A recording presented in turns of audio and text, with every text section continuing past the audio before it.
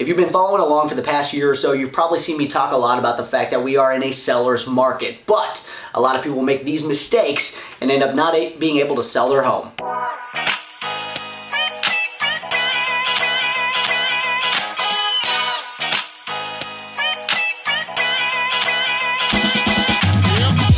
Overpricing your home. Alright, this one's kind of counterintuitive because inventory is low, demand is high, that means prices have been going up. So, you can pretty much throw any number out there and you might get that price for your home, right? Wrong.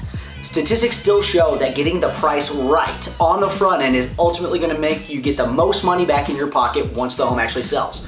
Homes that are overpriced still are sitting on the market and not getting any offers. Not negotiating. Alright, here's another big mistake that people are making right now. Even if you've got the home priced right, 9 times out of 10, guess what? You're gonna have somebody who comes in and asks for some sort of concession.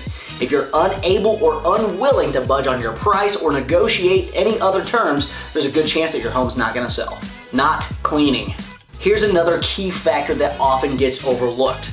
It does not matter how updated your home is if you can't keep it clean. If somebody comes into your house and the dishes are in the sink or the bathroom's filthy, that's going to reflect really poorly on the house because they're going to automatically assume that you're probably not taking good care of the maintenance issues either. Bad photos. Anytime I go on a listing appointment, the first thing I point out to all of my sellers is internet exposure is key. Everybody's looking online before they ever set foot inside your house, so you better have the best photos available the first time they look at it, because if it doesn't look good online, they're not coming to see it in person. Not leaving the house. You know, unfortunately, I feel like this one should go without saying, but sometimes you need the quick reminder. If you're selling your home and you're having a showing or an open house or even a home inspection, don't be there. If you're at the house when there's a potential buyer present, it's going to make them feel very uncomfortable and they may have some questions that they want to ask the listing agent or the agent hosting an open house. By being there, you're keeping them from asking those questions, and ultimately that could be the determining factor in whether or not they make an offer. Difficult showings.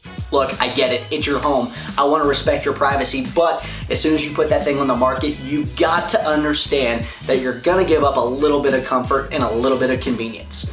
People want to be able to get in the house when they want to get in there, so sometimes you're going to have to be a little bit flexible and allow people to get in the house. At times you may not be 100% ready, but by completely being inflexible on the times that people want to come see your home, they may end up passing it by and finding another home they want to make an offer on first. Leaving pets at home. Again, this is one that kind of goes without saying, but if you have pets at home, it's always better to take them with you during a showing if at all possible.